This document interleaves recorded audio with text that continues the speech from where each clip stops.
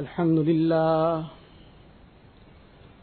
لله وكفى والصلاة والسلام على عباده الذين اصطفى أما بعد فقد قال الله تبارك وتعالى في الكلام المجيد والفرقان الحميد أعوذ بالله من الشيطان الرجيم بسم الله الرحمن الرحيم يا نساء النبي لستن كأحد من النساء إن اتقيتن فلا تخضعن بالقول وقال تعالى في مقام آخر وإذا سألتموهن متاعا فاسألوهن من وراء حجاب ذلكم أطهر لقلوبكم وقلوبهن وقال النبي صلى الله عليه وسلم إن لكل دين خلقا وخلق الإسلام الحياء وقال عليه الصلاة والسلام إن مما أدرك الناس من كلام النبوة الأولى إذا لم تستحي فاصنع ما شئت وقال عليه الصلاة والسلام الحياء شعبة من الإيمان أو كما قال النبي صلى الله عليه وسلم. Most respected ulama kiram, brothers and elders and mothers and sisters, first and foremost, let us merely for a moment just refresh our intention so that we derive the maximum benefit for the sacrifice that we have made, the time that we have spared to gather today. The very famous hadith of Rasulullah sallallahu alaihi wasallam, innamal a'malu bin niyat wa innama limri'im ma nawa. That actions are judged according to the intention, and a person will get what he has intended. So therefore, first and foremost, let us refresh our intention that we have gathered to learn something about deen. And we have gathered with this intention that what we will learn, we will inshallah put into practice. And together with what we will learn and put into practice, we will also pass on to others. It is a thing of day-to-day life that if a person manufactures something, he makes something, then together with that product,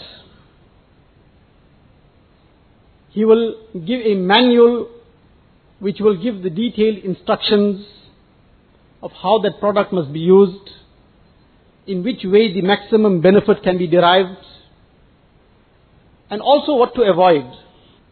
It will be spelled out therein that certain ways of using this product could be very dangerous. For example, a person purchases a microwave, then that manual will give him all the various details of how to make the best of it, how to derive the maximum benefit from it. And it will also say to him that he must not bring certain objects in the environment of this microwave. He must not operate certain things in this environment. When this microwave is in operation, it must not have anything metal inside. He must not put a spoon in.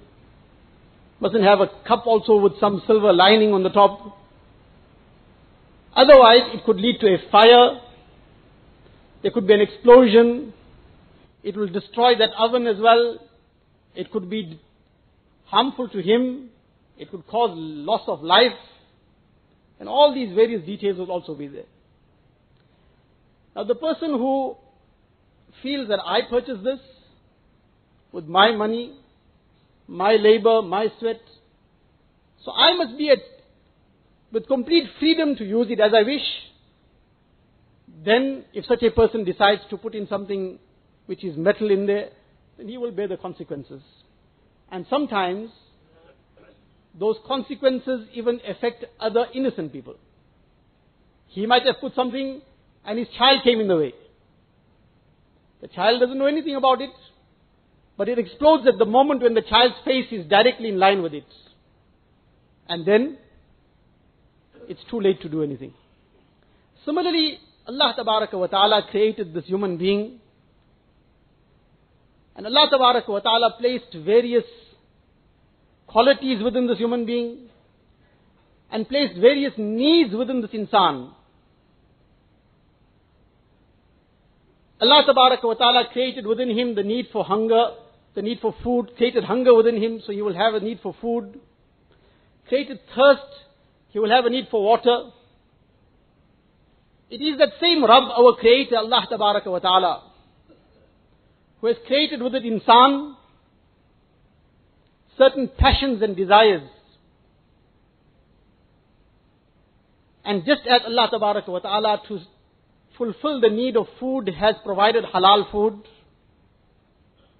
to fulfill the need of drink, has provided various halal drinks, water from the skies, وَأَنزَلْنَا مِنَ السَّمَاءِ مَاءً طَهُورًا.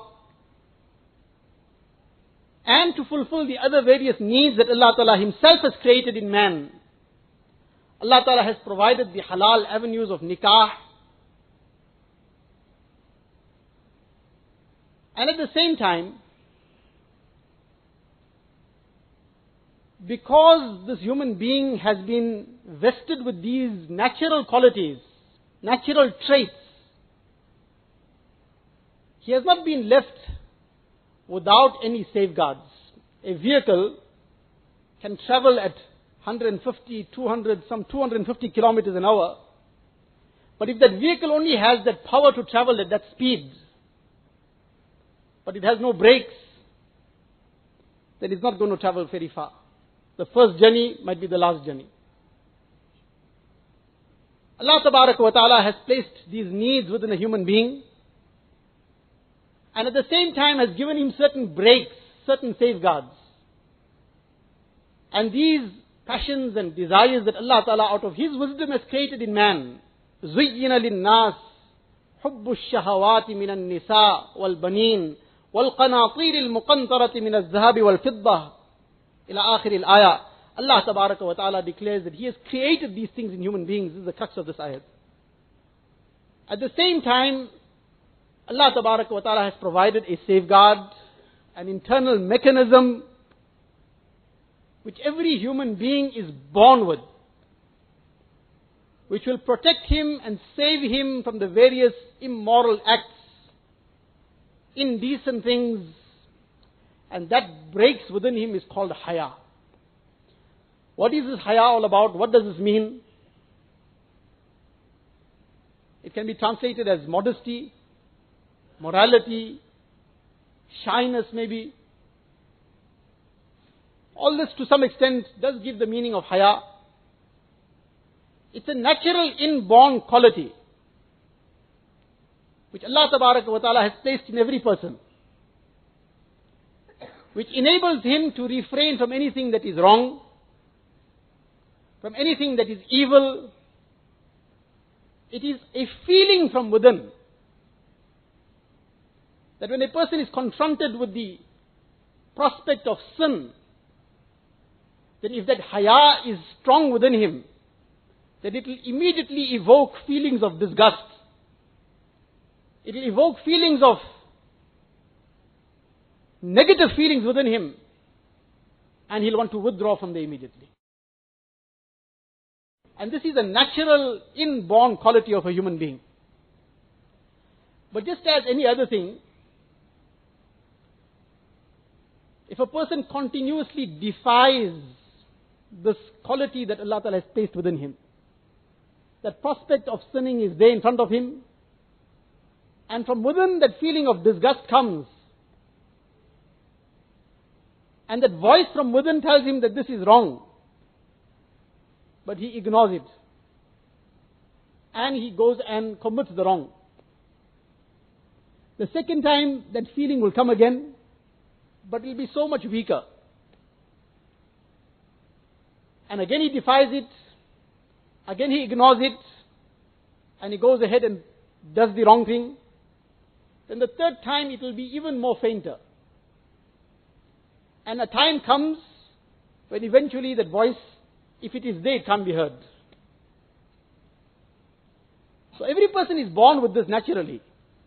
But there are certain factors around, apart from the person himself defying it, there are certain factors which altogether destroy sometimes this natural quality of Hayaa, which is such a vital quality, such a fundamental trait within a mu'min, that Rasulullah sallallahu alaihi wasallam says that inna likulli deenin khuluqan wa khuluqul islami al-haya.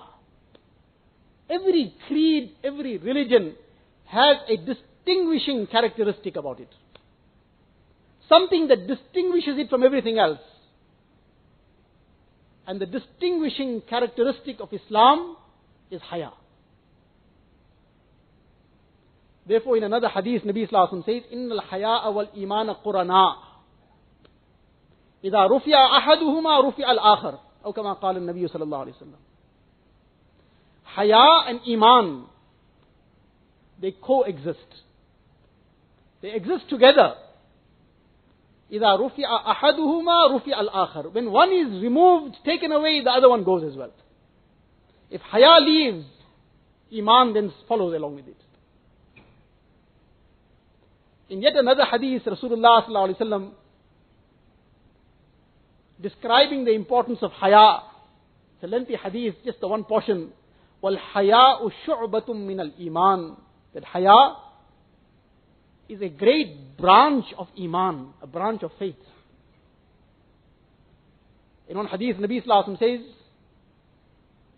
إِنَّ الْحَيَاءَ مِنَ الْإِيمَانِ وَالْإِيمَانُ فِي الْجَنَّةِ وَإِنَّ الْبَذَاءَ مِنَ الْجَفَاءِ وَالْجَفَاءُ فِي النَّارِ. Or kama qala an-Nabi sallallahu alaihi wasallam. That Hayaa, this is something of Iman. And Iman is in Jannah. A person with Hayaa will end up in Jannah. And baza, obscenity is something that stems from the hardness of the heart. The heart that has become hard as a result of evil, as a result of sin. خَتَمَ اللَّهُ عَلَى قُلُوبِهِمْ وَعَلَى سَمْعِهِمْ وَعَلَى أَبْصَارِهِمْ غِشَاوَةً. That hardness of the heart which eventually sometimes reaches this level, where the heart becomes sealed, so hard it becomes completely sealed that no good then penetrates that heart. Obscenity stems from the hardness of the heart. And this jafa and hardness of the heart is something that leads to Jahannam. On one occasion, Rasulullah sallallahu alaihi wasallam, Hazrat Abdullah ibn Mas'ud radiallahu anhu reports that Rasulullah sallallahu alaihi wasallam addressed the Sahaba and said to them, "Istahyu min Allahi haqqal haya." That have Hayaa from Allah tabaraka wa ta'ala. Be modest in front of Allah ta'ala in the way that you should be modest. So the Sahaba replied, قالوا إنا لنستحي والحمد لله. That verily we do have Hayaa, alhamdulillah, the fazl of Allah ta'ala. Nabi sallallahu alaihi wasallam said, ليس ذاك. You haven't fully understood what I am referring to. What is the reality of Hayaa? And the reality of having modesty in front of Allah tabaraka wa ta'ala in the way that one should have modesty, Nabi sallallahu alaihi wasallam then himself describes it. أن تحفظ الرأس وما وعى والبطن وما حوى وأن تذكر الموت والبلا. Nabi sallallahu alaihi wasallam says that you safeguard the head, and according to one interpretation, and what it thinks, what is within it, what it thinks, the purity of thought, that a person is not conjuring various immoral and obscene thoughts within his mind. And one other meaning of wama wa'a, and whatever else it is protecting, the eyes, the ears, the tongue. Wal batana wama hawa, and the stomach and what is contained therein. Is that halal? Because when that will be halal, that is fed into that stomach, that will develop good thoughts in the mind also. And that will bring about good actions in the body. Kulu min at-tayyibati wa amalu salihah. Allah Ta'ala says that eat pure and halal things and do righteous actions. The link between the two is that halal food will lead to righteous actions. Hazrat Maulana Muzaffar Hussain Kandalwi rahmatullah alayhi, a very great saint of his time, once was traveling and he happened to stop by one village rural area. It was late at night, so he decided to stop and spend the night in that masjid. So it was Isha time. After Isha, one of the people realized that this is a stranger, he's a musafir. So one person went away and he came back with something wrapped. Very poor person, one can see that he is a person who is very poor. He came with something wrapped and he said, "You're a musafir, here you may have this, you probably didn't have anything to eat." Opened it, there's 3 rotis in there, 3 breads. So he ate those 3 breads and he slept away. That night, for almost the entire night, he is being blessed with the ziyarat of Rasulullah sallallahu alaihi wasallam. As a result, the next day, he decided not to go. He stayed over. Just because of this, he stayed over. And the day passed. At night, again, this person sees that the stranger is still here. So he goes away home. And he comes back with something wrapped again. And this time he presents 2 rotis to him. And this person eats this, goes to sleep. Again, the same way his night passes. With the ziyarat of Rasulullah sallallahu alaihi wasallam in his dream. He stays over the 3rd day. The day after again. And at night again, this person sees this stranger is still here, this musafir is still here. He comes again with something wrapped. And he says, "Look, today I am giving you this, but please tomorrow you may now please proceed." So Muawiyah says to him that first you have to answer my question. That, what do you do? What is your amal? Because this is what is happening to me. That I am eating your rotis and your bread and this is the condition I am experiencing. This is why I don't want to leave. So he said, "You don't worry about that. You please go. I don't have anything further to be able to offer you tomorrow. You please leave now tomorrow." He said, "You will not be able to just brush me aside. You will have to answer my question." So he said, "I'm a poor person. I work on the fields and that is how I earn my money. A few coppers. When I saw there's a musafir, with that few coppers that I earn, we managed to make 3 rotis. It's me, my wife and my 1 child at home." So that day, the first day that you came, all of us decided that we will feed the guest. Doesn't matter, all 3 will go hungry.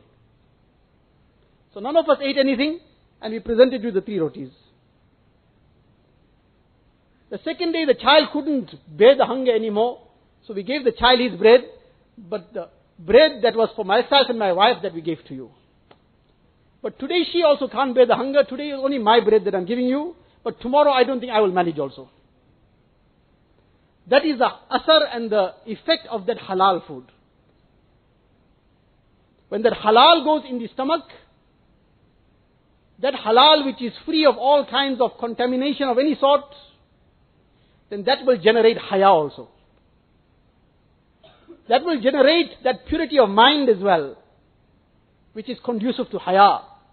That will generate those kind of a'mal that are conducive to Hayaa. There are many incidents of this nature, time doesn't permit. But nevertheless, Nabi Sallallahu Alaihi Wasallam says, وَالْبَطَنَ وَمَا حَوَى وَأَن تَذْكُرَ الْمَوْتَ وَالْبِلَى. And that you remember death, and that you will one day become dust in the grave. Remember that as well. وَمَنْ أَرَادَ الْآخِرَةَ تَرَكَ زِينَةَ الدُّنْيَا. And the one who truly has made the akhirat his objective, then he will forsake and leave out the glitter and glamour of this world. He won't hanker after it. What Allah Ta'ala has made halal and permissible for him by all means, but he will not hanker after the glitter and glamour of this world. فَإِن فَعَلْتَ ذَلِكَ مَنْ فَعَلَ ذَلِكَ فَقَدْ اسْتَحْيَا مِنَ اللَّهِ حَقَّ الْحَيَاءِ. Nabi Sallallahu Alaihi Wasallam says, the one who does all this, then he has indeed made Hayaa from Allah Tabaraka wa Ta'ala, the way one should make Hayaa from Allah Ta'ala. So this is a very comprehensive explanation of what this Hayaa is all about. But now coming to the next step, that when this Hayaa will not be observed, when this Hayaa will be forsaken, when Hayaa will leave the lives of mu'mineen, then what is the condition, what will be the end result? Then that is what we need to discuss. Before actually discussing this, one point that we should keep in mind, is that sometimes it becomes necessary, as a result of circumstances, to spell certain things out more clearly than would normally be done. There are times when Nabi Sallallahu Alaihi Wasallam said things in a very general manner, couched in very soft terms. Ma balu aqwamin yaf'alu kada wa kada. And there were times when the need necessitated, the circumstances necessitated that things should be spelt out. So therefore certain incidents will be mentioned. The purpose of mentioning these incidents, these occurrences, is not to merely just sensationalize something, or just to merely make something interesting. But unfortunately sometimes we don't fully appreciate the gravity of the situation until certain things are opened out very, very clearly to us. These incidents that will be mentioned are incidents that might have taken place anywhere in the country. And sometimes it happens that something is being spoken about, or that might have happened in the North Pole, and something similar might have happened in the South Pole which the speaker doesn't even know about. But the person in the South Pole thinks that I am being referred to. But you can rest assured, 3/4 of the incidents that I may speak about, even I am not aware of the person that it refers to, I merely have the facts on hand from reliable, authentic sources. And then, the thing that to keep in mind when hearing about such things is, always this should be at the front of our minds all the time, that we hate the sin, not the sinner. We hate the sin, not the sinner. لأن العبرة بالخواتيم, because it is the end result that will be the basis for judgment. Not what happened prior to the end result. Who knows when somebody's life changes? And he could be the worst of people, but his life changes for the better. And he becomes such a wali of Allah Tabaraka wa Ta'ala, whose ranks we cannot even imagine. And on the other hand, if due to any arrogance, pride, due to looking down upon somebody else, Allah forbid, we could be thrown deep down into the fire of Jahannam. That poem, which is something similar to what we heard just now in the Nazam, Kaise kaise aise waise ho gaye, or aise waise kaise kaise ho gaye. How often this has been seen, that people who had such a high position and status, suddenly everything just turned around. Kaise kaise aise waise ho gaye. And on the other hand, aise waise kaise kaise ho gaye. How many a person who was just a person down on the streets, but kaise kaise ho gaye, what ranks and positions they reached. So nevertheless, this is what we're going to listen to these incidents with at the front of our minds. Some of these things are difficult to talk about. As I said, these are not things that normally are spoken about in public, but circumstances sometimes necessitate it. One of the things that has become a regular occurrence, the organizations, bodies that are involved in the social field, time and again receive calls on a regular basis with a complaint,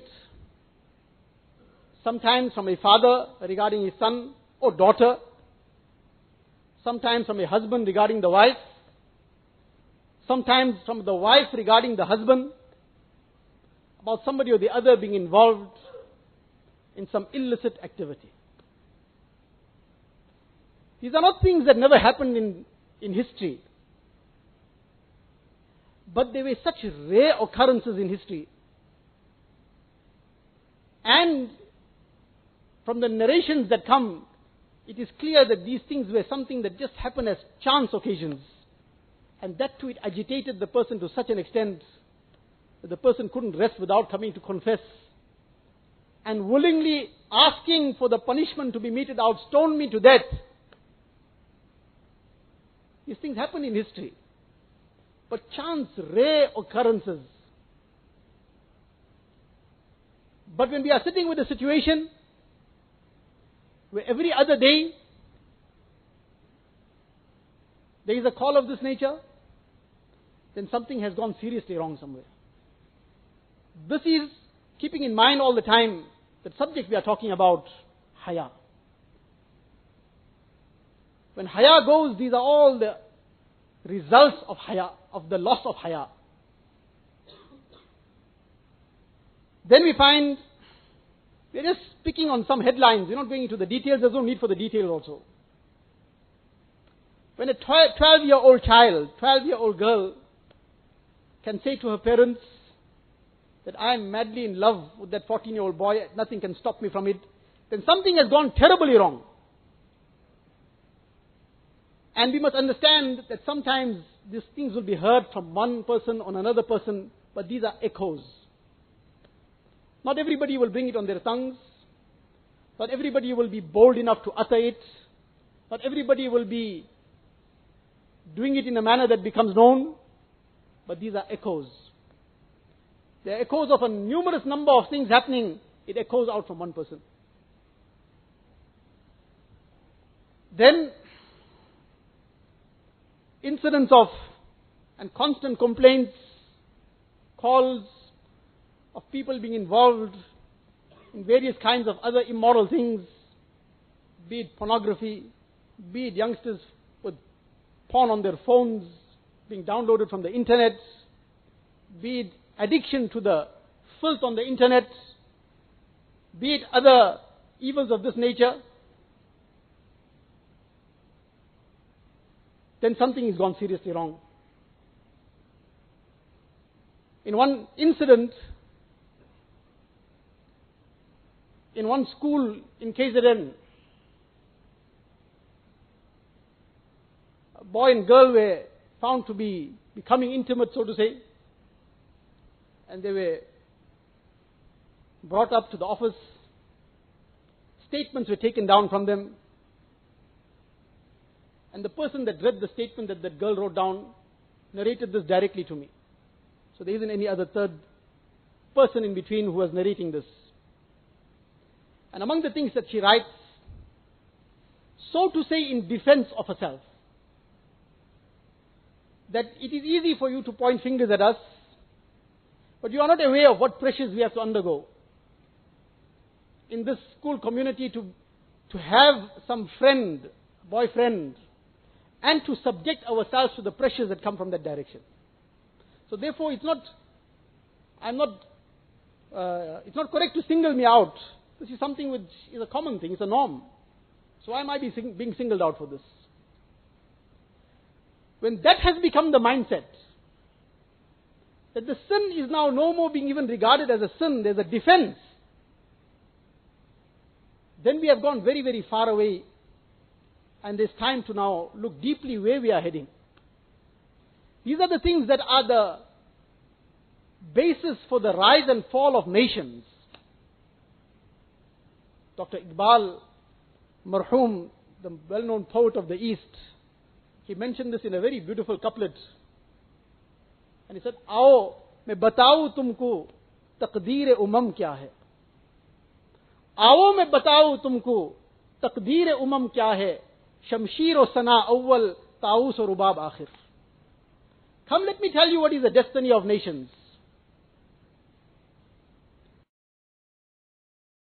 What is the destiny of nations? Let me tell you. Shamshir or Sana Awwal. Initially, with great effort, great mujahada, jihad and sacrifice, and the laying down of lives, Shamshir or Sana, the sword and the spear is in the forefront. And with the sacrifice of lives, with the shedding of blood, laying down of lives, making the mothers widows, making the children orphans and the wives widows, then the nation is built. And then they see the days of glory.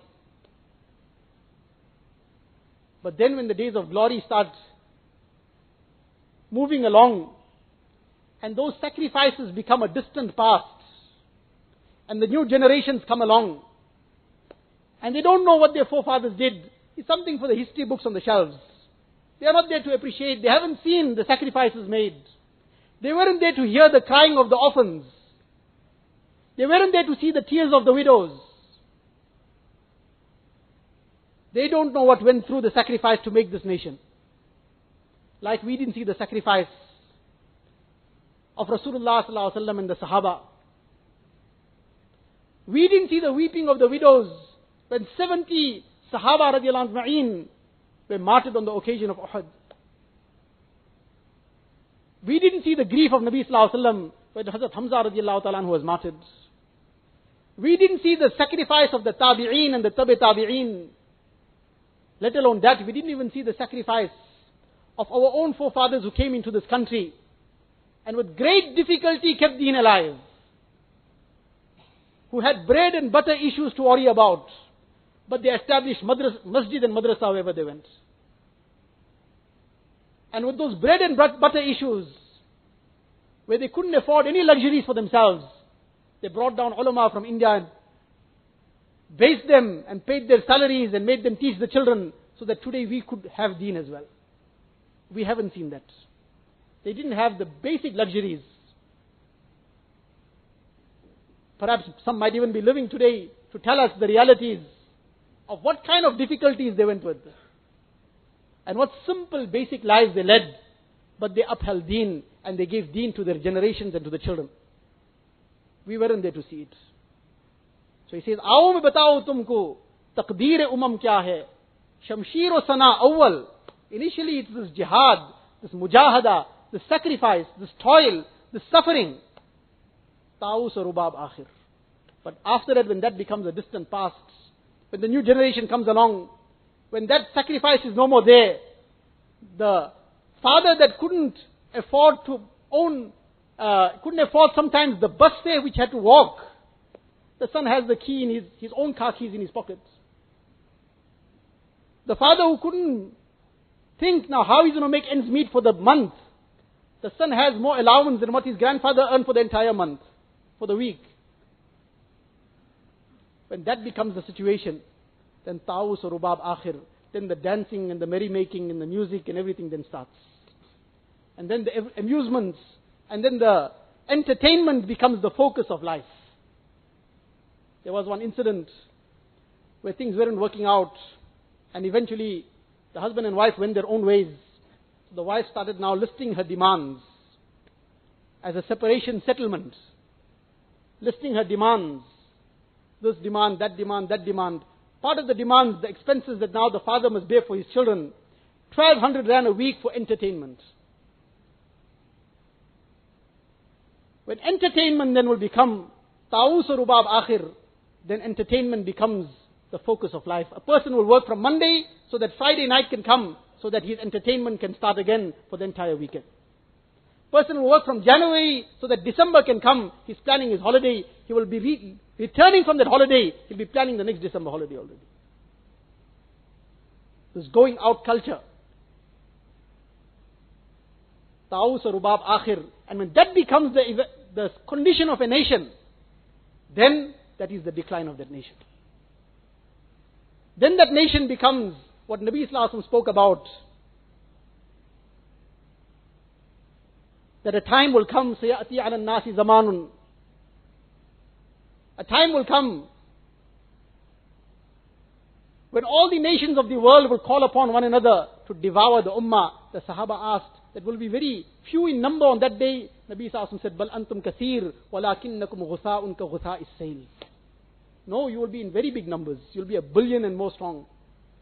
But you'll be like the dirt that floats on the ocean, on the flood waters, that it is thrown about in any direction. Nobody has any botheration and concern for it. When this becomes the condition of a nation, that merrymaking, amusement, entertainment becomes the focus of his life, other things become secondary, to the extent that a person's salah becomes secondary also.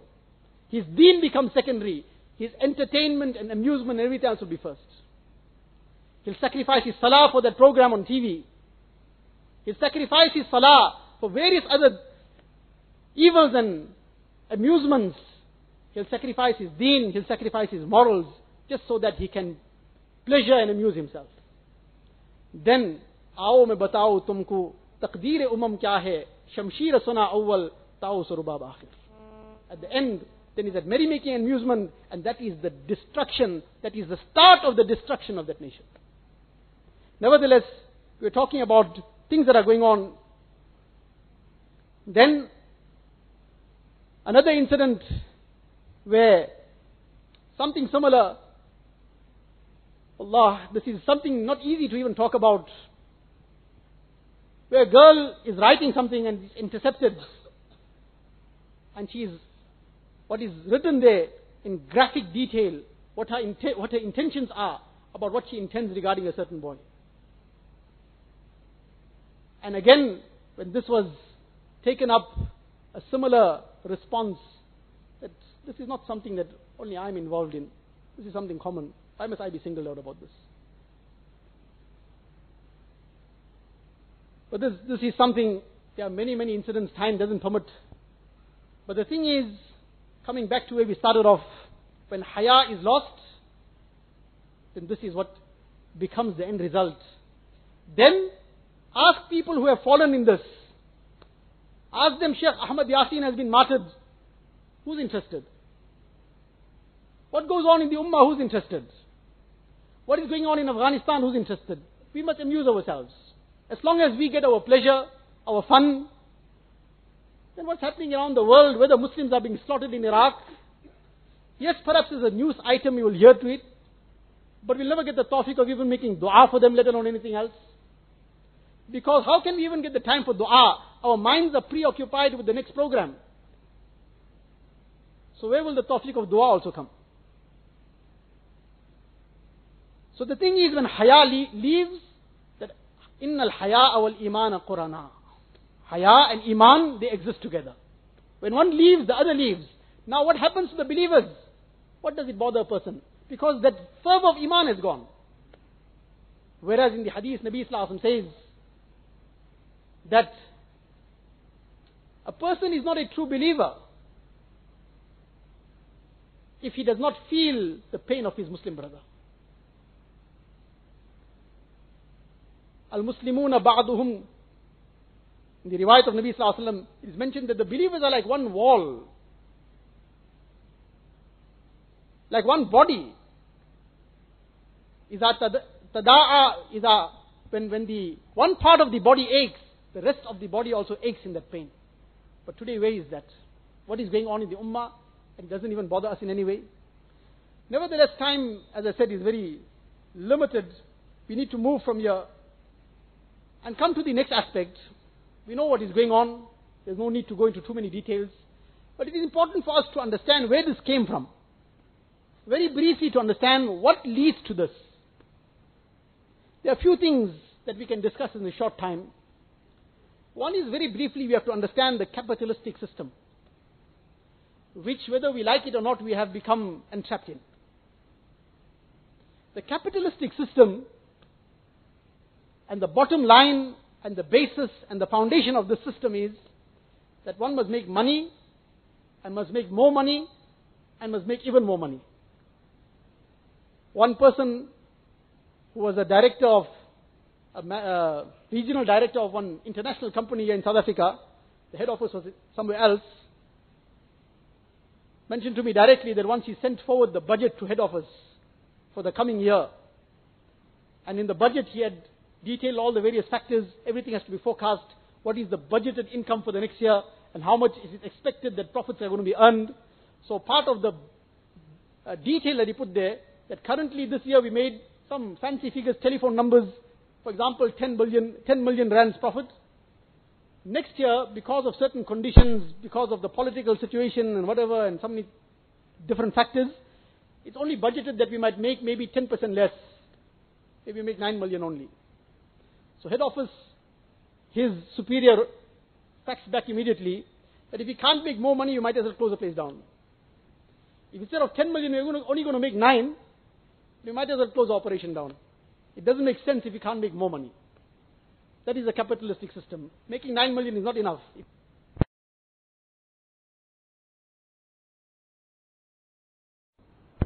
Asking how's business? These things are quiet. This year we only made 500,000. Last year we made 1. So it's quiet. So nevertheless, the thing is that the capitalistic system, one must make money. And to make money, one has to sell. How does one sell? In order to make something sell, the easiest thing is to work on the base qualities of man. Work on his emotions, work on his passions and desires, incite it, and then feed it. In order to feed it, he'll have to buy something to feed it. You provide what he has to buy, and then he will buy. But the thing about this entertainment is that it doesn't give a person the same, I may use the word, the same kick for long. Then it has to change, something else has to come. Because this is something superficial. A person is trying to quench the thirst with the water of the sea, the ocean water, the salty water of the sea. He'll drink the whole ocean up, he won't get satisfied. This thirst for pleasure from within, this can only be quenched when Allah Tabaraka wa Ta'ala grants it pleasure. Hazrat Junaid Baghdadi rahimahullah states that inna al-layla fi laylihim alazzu min ahli al-lahwi fi lahwihim. That the people who are standing up in the middle of the night and making tahajjud, it might be a cold night, the person has to make wuzu in cold water, and he is standing in that cold night and making tahajjud salah, and he is not even in that warm bed that he might have, but he is enjoying that ecstasy and joy which the people amusing themselves in the world can't even imagine. Hazrat Ibrahim ibn Adham rahimahullah used to take a qasam, and he says, Wallah, inna lafi lazzatin law alimaha al-muluk lajadaluna alayhi bis-suyuf. That Wallah, we experience such joy and ecstasy as a result of the obedience of Allah Ta'ala, as a result of taking the name of Allah Ta'ala, as a result of making the tilawat of the kalam of Allah Ta'ala, as a result of sacrificing for deen. Wallah, inna lafi lazzatin, we experience such joy and ecstasy. Law alimaha al-muluk, if the kings had to know what we experience within, lajadaluna alayhi bis-suyuf, they would come and try to snatch it away with their swords. But this is something no sword can snatch away. This is something Allah Ta'ala grants in the depths of the heart. This is something which Allah Ta'ala puts into the heart of the person, and nobody can take it. And this is the true pleasure and joy. Even if a person doesn't possess any of the material comforts and luxuries, if he has possessed this, he's possessed the world. So this capitalistic system will work on the emotions of people, on the base desires of people, and then it will provide things. For example, just to take some examples, one of the things that it will provide out of the various things, and one of the main contributory factors for the destruction of Hayaa, literature, whether it be in the form of newspapers, in the form of magazines, in the form of novels, and whatever else. The base qualities of a human being will be worked upon. So first, certain things will be good enough for him, which merely refer to certain intimate things in couched language. Then that won't be enough. Then certain further things will be incited. Then things will have to become more graphic. Then that will also become boring. Then something further will be brought. And then to the extent that where today's newspapers have become such that 20 years ago the same Western world would have called it pornographic. And it has become family reading material. Can we, in our heart of hearts, truly say that Hayaa can still remain in that home, where that kind of lurid pictures come in those newspapers, and the father is reading it, and the daughter is observing the father is reading it also? The son is reading it, and the mother is seeing what the son is reading. Those kind of articles that come in there, which promote every kind of filth and obscenity. Can we truly say that there is any Hayaa that can remain? But that will also not stop where it is. It will continue. The boundaries keep getting pushed back. This is something which happens very gradually. It happens very gradually. One of the things that the capitalistic system will sell is fashion. It never stops. Fashion never stops. Look at the Western world. Look at the Western world 20, maybe 50 years ago. What was the fashion that time? Wallah, the fashion that time in terms of, if you take one example of female dressing, the fashion that time in the Western world of female dressing was more modest than the general dressing of Muslim women today. In the Western world we're talking about, of people who didn't have Iman, their fashion 50 years ago was more modest than the general dressing of many a Muslim woman today. But then, gradually the boundaries got pushed. First a little, some people will make a little noise, then that noise will quieten down, then that will become accepted as norm, then that will become everybody's choice, then somebody pushes the boundaries a little further, and it continues to the extent that today it has reached that level where there is something which Nabi Sallallahu Alaihi Wasallam already foretold years ago, centuries ago, Nisa'un kasiyatun ariyat, women who will be clothed yet nude. And what is happening in our communities? That clothing, which a grandmother, perhaps who is even living today, wouldn't dare imagine herself in. Her granddaughter is wearing it and nobody is even saying anything. If it had to be suggested to many a grandmother that why don't you also wear this, she will be totally offended, disgusted. But the Hayaa has dropped to such a level that the daughter in that same family is wearing it. The jeans and tops culture has become a norm. What brings this about? That same Hayaa, that capitalistic system, that fashion must sell.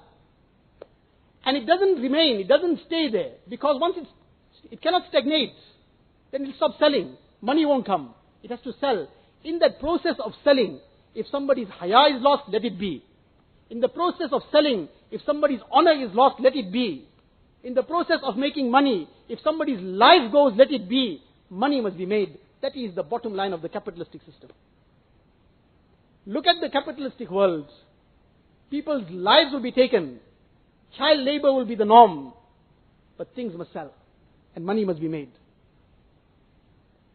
So the capitalistic system has led to this deterioration of Hayaa. Because things must sell. And there was a question once somebody asked, that what is the perfect murder? Very strange question. Normally you say nothing is perfect in the world, but imagine a perfect murder. It's like a contradiction of many sorts. So the answer that was given of the perfect murder is, where the murderer manages to convince the victim to come and happily be murdered. That is the perfect murder. That the murderer convinces the victim and talks to him in such a way and plays with his mind in such a way that he happily comes and says, murder me. That is exactly what we have become and what has been done to us. That the mind has been played with in such a way. These advertisements and adverts that bombard us all the time are not just something, by the way, they thought of saying something and thought of putting something. People who are at the top of the advertising industry are people who are sitting with PhDs in marketing and advertising, who have studied 10 years, PhDs in psychology. People with PhDs in psychology are at the top of the marketing industry, and they have learned how to manipulate the mind of people. And they manipulate this mind, and then what the person doesn't ever need, he will buy it with money he doesn't have, for an eventuality that will never come. That is a capitalistic system. Fashion must sell. And as a result, the Hayaa in clothing will go. The Hayaa in various things will happen. Time again is running away. Coming to the next aspect. The second thing that has led to this deterioration of Hayaa is the democratic system. Might sound very strange. We talk about celebrating 10 years of democracy. It's this democratic system in certain aspects that has led to this. And the particular aspect that we are talking about is the aspect of the equality of males and females, the equality of the sexes as it is called, which is very, very vigorously and forcefully thrust down on people against all the laws of nature. And what does this equality, so-called equality, demand? That men and women must work shoulder to shoulder. in all spheres of life. But what happens when they start working shoulder to shoulder? If I may be permitted to say it, then they start rubbing shoulders. And then the kind of fitna and fasad that we are experiencing becomes the order of the day. Sometimes it is a co-worker situation that will be the complaint. Sometimes it will be a secretary situation that will be the complaint. And sometimes whatever else. But this so-called democratic value, which has no link to Deen and Islam in any way whatsoever. Nabi Sallallahu Alaihi Wasallam has clearly demarcated the roles of males and females. In earning the nearness of Allah Tabaraka wa Ta'ala, there is no restriction on either the one who will do more for the deen of Allah Tabaraka wa Ta'ala, the one who will obey Allah Tabaraka wa Ta'ala to a greater extent, whether it is male, whether it is female, that one will get the higher rank in the day of Qiyamah. As far as the functions and roles in this world is concerned, that has been clearly demarcated. And the intermingling of the males and females is something that has been totally forbidden.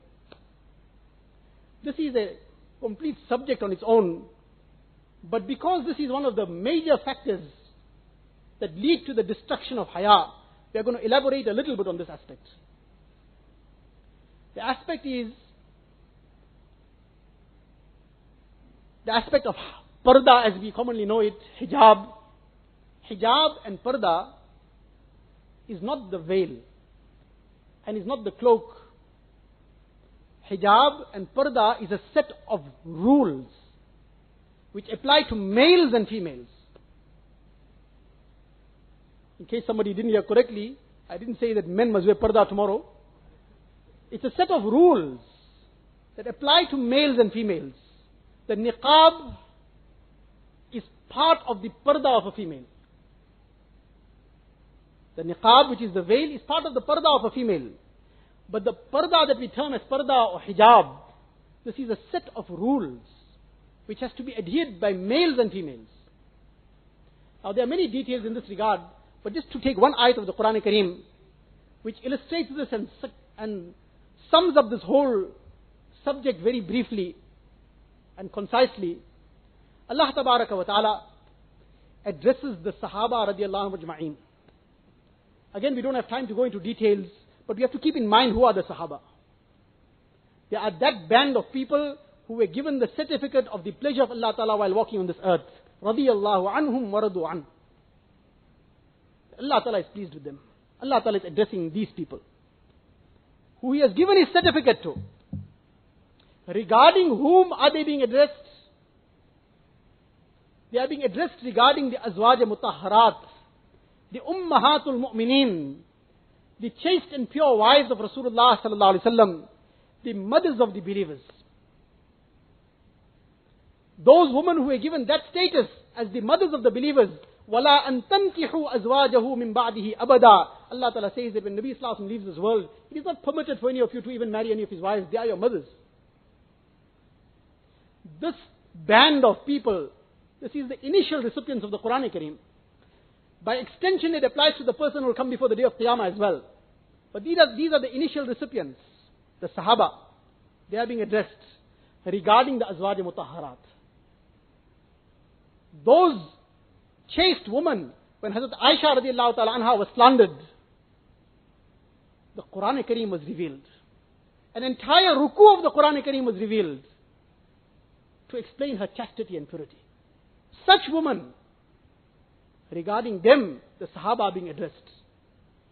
And what does Allah Ta'ala say to them? وَإِذَا سَأَلْتُمُوهُنَّ مَتَاعًا فَاسْأَلُوهُنَّ مِنْ وَرَاءِ حِجَابٍ.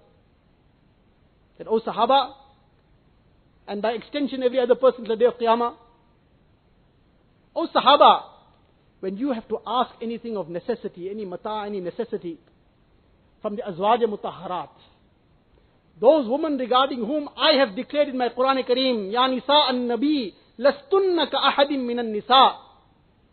That, O the wives of the Prophet, you are not just like any of the other women. You have a very high and sublime position. O Sahaba, when you have to ask any necessity from the Azwaj Mutahharat, your mothers, but because not mothers in the blood sense, Therefore this rule will apply. فَاسْأَلُوهُنَّ مِنْ وَرَاءِ حِجَابٍ. Then do so from behind a curtain.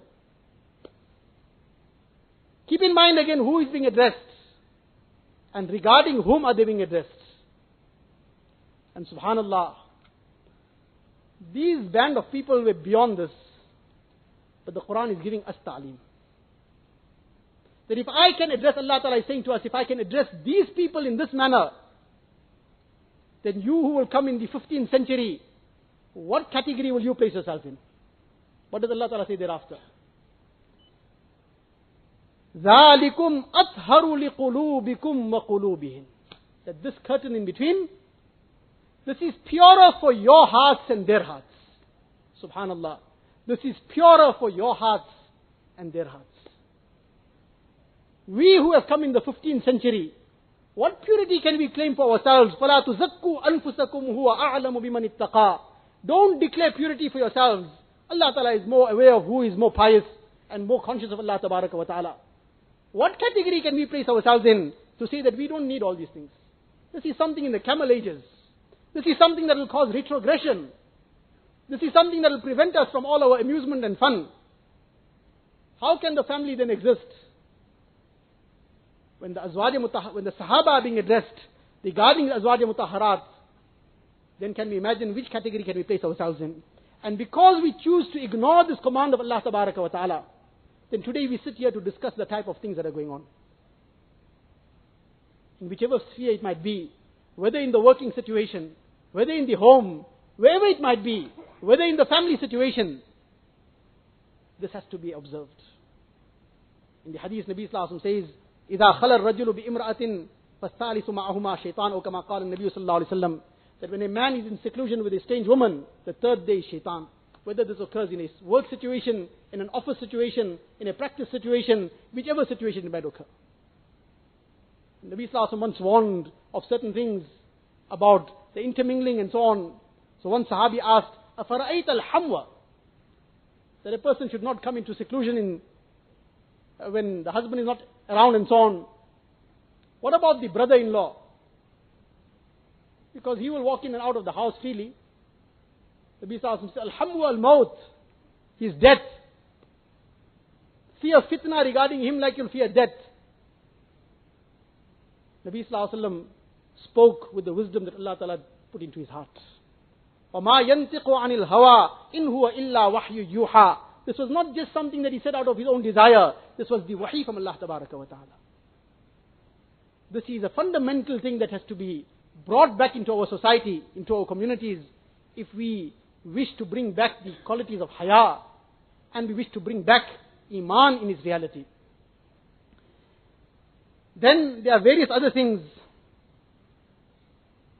which are meant to be discussed, but time is very limited.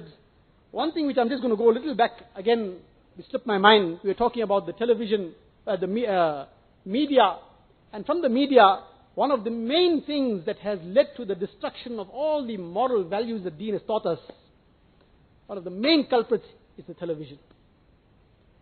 And this is something which is not only something that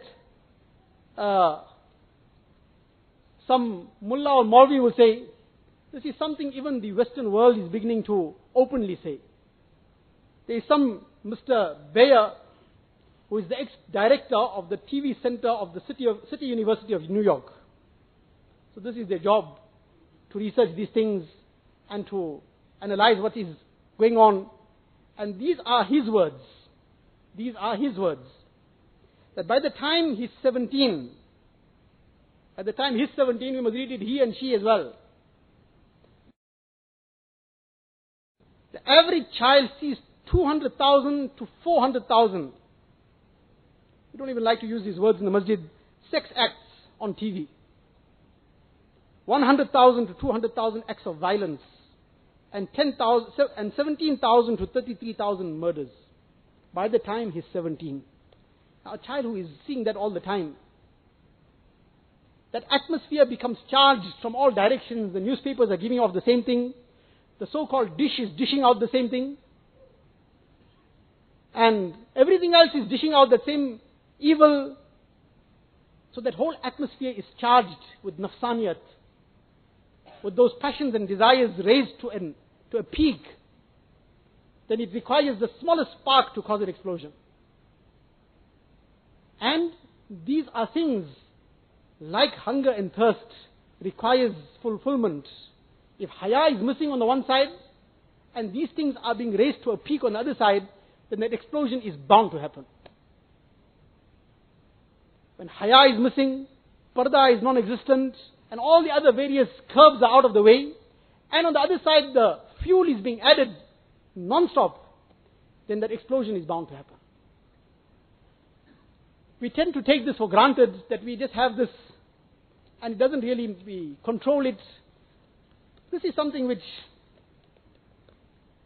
I photocopied it so that I read the actual words, which was written not long ago, perhaps a month or two ago, by a standard 9 pupil in one of the schools in KZN as part of a assignment or an essay or whatever. Let us look at these words. This much I can say with complete conviction, that this person who wrote it very honestly. We have to be grateful for that it gives us a lesson. But at the same time, let us see what it is. And as I said earlier, that these things are echoes. They are not something that's isolated. These are echoes. He is writing, this is part of the essay towards the tail end. I try very hard. Let's listen to the words carefully. I try very hard to imitate Prophet Muhammad. He hasn't written sallallahu alaihi wasallam. Let us all say sallallahu alaihi wasallam. But, look at the word but. I try very hard to imitate Rasulullah sallallahu alaihi wasallam. But, when I see all of these stars on television, listen again, but, when I see all of these stars on television, I wish, listen to this word once more, I wish that I would rather be like them. This has been written approximately a month or two ago. Listen to these words again. And let us think what we have back in our homes. And let us think what we are doing to the iman of our children. But, when I see all of these stars on television, I wish, Nabi Sallallahu Alaihi Wasallam also had wishes. لَوَدِدْتُ أَنْ أُقَاتِلَ فِي سَبِيلِ اللَّهِ فَأُقْتَلْ ثُمَّ أُحْيَا ثُمَّ أُقْتَلْ ثُمَّ أُحْيَا ثُمَّ أُقْتَلْ. Nabi Sallallahu Alaihi Wasallam also had a wish which he taught us. I wish that I may fight in the path of Allah Tabaraka wa Ta'ala. I may lay down my life for the sake of Allah Ta'ala.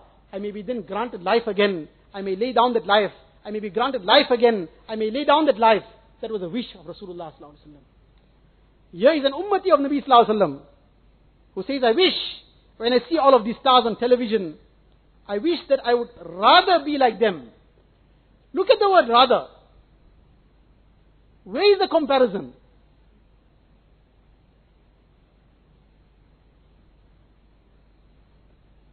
Because they have more worldly possessions like fame and money. But inshallah, this person, Allah Ta'ala give him his eventual wish or his hope. He in the end still says, but one day I hope that I will be like Prophet Muhammad Sallallahu Alaihi Wasallam and have much more than fame and money. Alhamdulillah, Allah Ta'ala kept that much of iman still left in him. But his mindset, his honesty has come out and has given us a lesson. As I said, these are echoes. And not everybody will express it.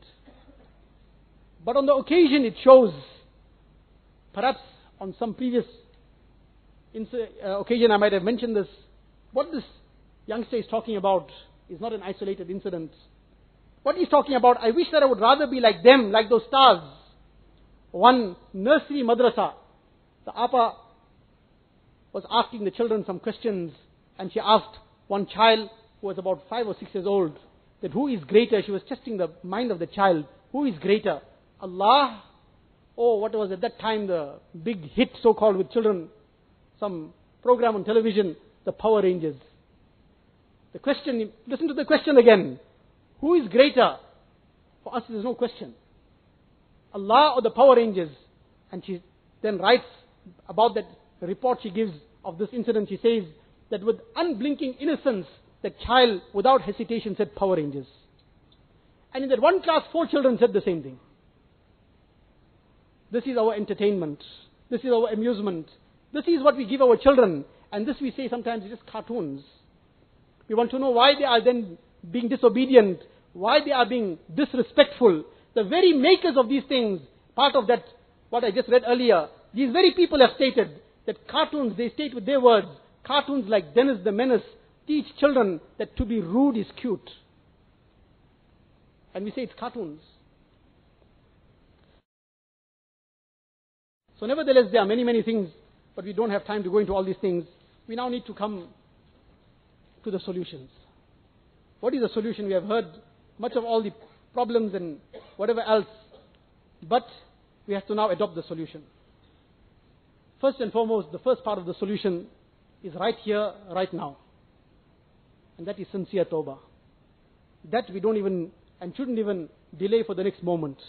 In our hearts of hearts, we should sincerely repent to Allah Tabaraka wa Ta'ala, regret, feel remorse, be ashamed of whatever has happened. Kullukum khatta'un wa khairul khatta'in at-tawwabun. Nabi Sallallahu Alaihi Wasallam has very clearly declared that every one of you will make mistakes, is a sinner, but the best sinner is the one who has repented from his sin. At-ta'ibu min az-zambi kaman la zamba lah. The one who sincerely repents with that firm resolve not to commit the same act in future, he is like the one who has never committed that act. This is the mercy of our Rabb. This is the mercy of Allah Tabaraka wa Ta'ala. Despite the innumerable bounties and favors that He showers upon us all the time, and yet we return those favors with His disobedience.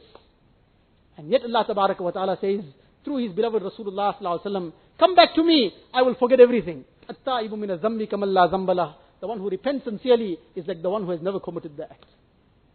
Let us first, right now, right here, from the depths of our hearts, make sincere tawbah and make that firm resolve to take out of our lives all those things that result in a destruction of Hayaa, that break down this great quality of Iman. And let us resolve to adopt all those safeguards that Deen has taught us. Then, part of this tawbah, which is already discussed, if there is a cancerous growth, a person has a cancerous growth, and all he does is he takes vitamins and superficial treatment, he's taking medication and injections and whatever, but doesn't do anything about the cancerous growth, then that is going to sooner or later do its damage, and it will eat up the entire body. The first step that will be done is that it will be operated upon, and the cancerous growth will be thrown away. There are various cancerous growths that are eating into the Hayaa and the Iman. That same television, that dish, that all the other various new technologies that have come out, some of the things I don't even remember the names. These things which are eating up our Hayaa, eating up our Iman, are the cancerous growths. If we still wish to amuse ourselves, then the person is abusing himself with a cancerous growth. And that is going to continue doing its job from within. From the surface he will amuse himself. That perhaps sometimes from the surface it might even glitter. But from inside it's doing its damage. We will have to first operate these things out of our lives. We will have to become conscious of what the realities are. That newspaper, there is really no need for it. What does it give us? 98% propaganda, included in which is all the other various filth. Every kind of evil is invited towards, whether it is drinking, whether it is gambling, whether it is zina, whether it is any other kind of evil, will be openly invited towards. And besides the propaganda that will be thrust therein, and the 1% news will come perhaps also. So there's really little need for that. And if for whatever reason, if a person has to bring that within his home, then Allah Ta'ala hasn't broken our hands, has given us some mind. We can be our own censors. If you have to tear off, before that enters the house, those pages or those portions of that paper which lead to the destruction of Hayaa and Iman, we will do ourselves a great service. Perhaps we might lose a few articles here and there. It is better than causing somebody to lose their Iman. It is better than destroying somebody's Hayaa. So that we need to become very careful about. Those novels, those magazines, these are all part of that cancerous growth. Our children, we have to bring good, authentic, Islamic reading material for them. Make mashara with the ulama. We cannot expect to take everything away and not replace it with anything either. We have to replace it with the right things. There's never a vacuum. You cannot create a vacuum. A vacuum never exists. If something is taken off, something comes in its place. A vacuum never exists. We have to replace these things with the correct things. Replace it with correct Islamic material. And together with that, once we have removed these cancerous growths, we have to then treat it. We have to treat the body. The treatment, first part of the treatment is tazkiyah nafs.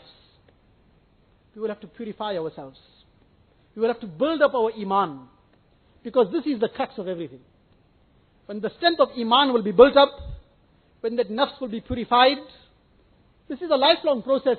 There is no point in time that a person can stop and say, I'm done. That iman will have to be built, and the iman will get built in the environments of iman, in the gatherings of iman. Person spares and takes out time for the sake of learning iman, goes out in the path of Allah Tabaraka wa Ta'ala, sacrifices his time and wealth to learn iman, goes in the company of the Ahlullah. Because deen will not come merely by some talk only, or merely from literature. Like Dr. Iqbal also mentioned this in another poem of his, in a couplet of his. Na kitabo se, na wazo se, nazar se paida. Di hoti hai, deen hoti hai, buzrugo ki nazar se paida. It is neither from books only, nor merely from discourses and lectures, nor with wealth that we first form a committee and put in a big budget in place, and first put the finances in place, and then with that wealth we will do this and cause deen to spread. Nabi Sallallahu Alaihi Wasallam was offered the entire mountain of Uhud to be turned in gold for him, but he turned it down. If wealth was the basis for spreading deen, then Nabi Sallallahu Alaihi Wasallam accepted that. Na kitabo se, na waazo se, nazar se paida. It is neither with kitabs and books only, or with waaz and discourses only, or with money that deen will spread. These things contribute, certainly contribute. But the reality of deen will come. Deen paida, buzrugo ki nazar se paida. Hoti hai deen, buzrugo ki nazar se paida. From the company of the Ahlullah. Those in whose hearts the fervor of iman is existing. By taking ourselves out of the wrong environments and coming in these environments, then that will come from heart to heart. There's no other way that it comes. We have to now become conscious of the wrong environments.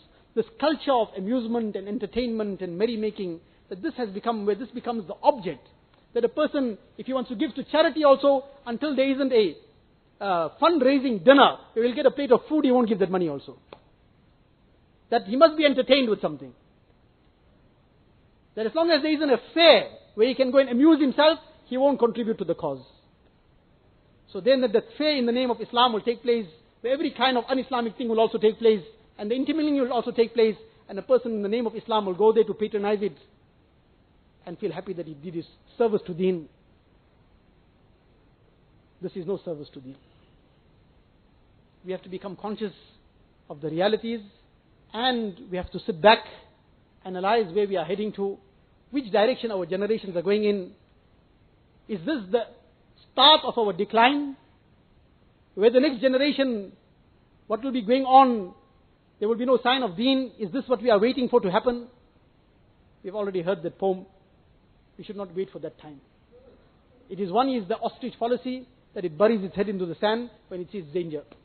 And it imagines that the danger is not there. But then when the danger hits it, it's too late. A sensible thing to do is to face the danger and look at it directly in the eye and do whatever is possible within our capacity to remove the danger, to defend ourselves, protect our families, and protect the ummah at large. May Allah Tabaraka wa Ta'ala give me and all the true understanding of deen. May Allah Tabaraka wa Ta'ala bless us with the reality of Hayaa. May Allah Tabaraka wa Ta'ala protect our iman and our Hayaa, the iman and Hayaa of our families, of our communities, and the entire ummah at large. Wa akhiru da'wana alhamdulillahi rabbil alamin.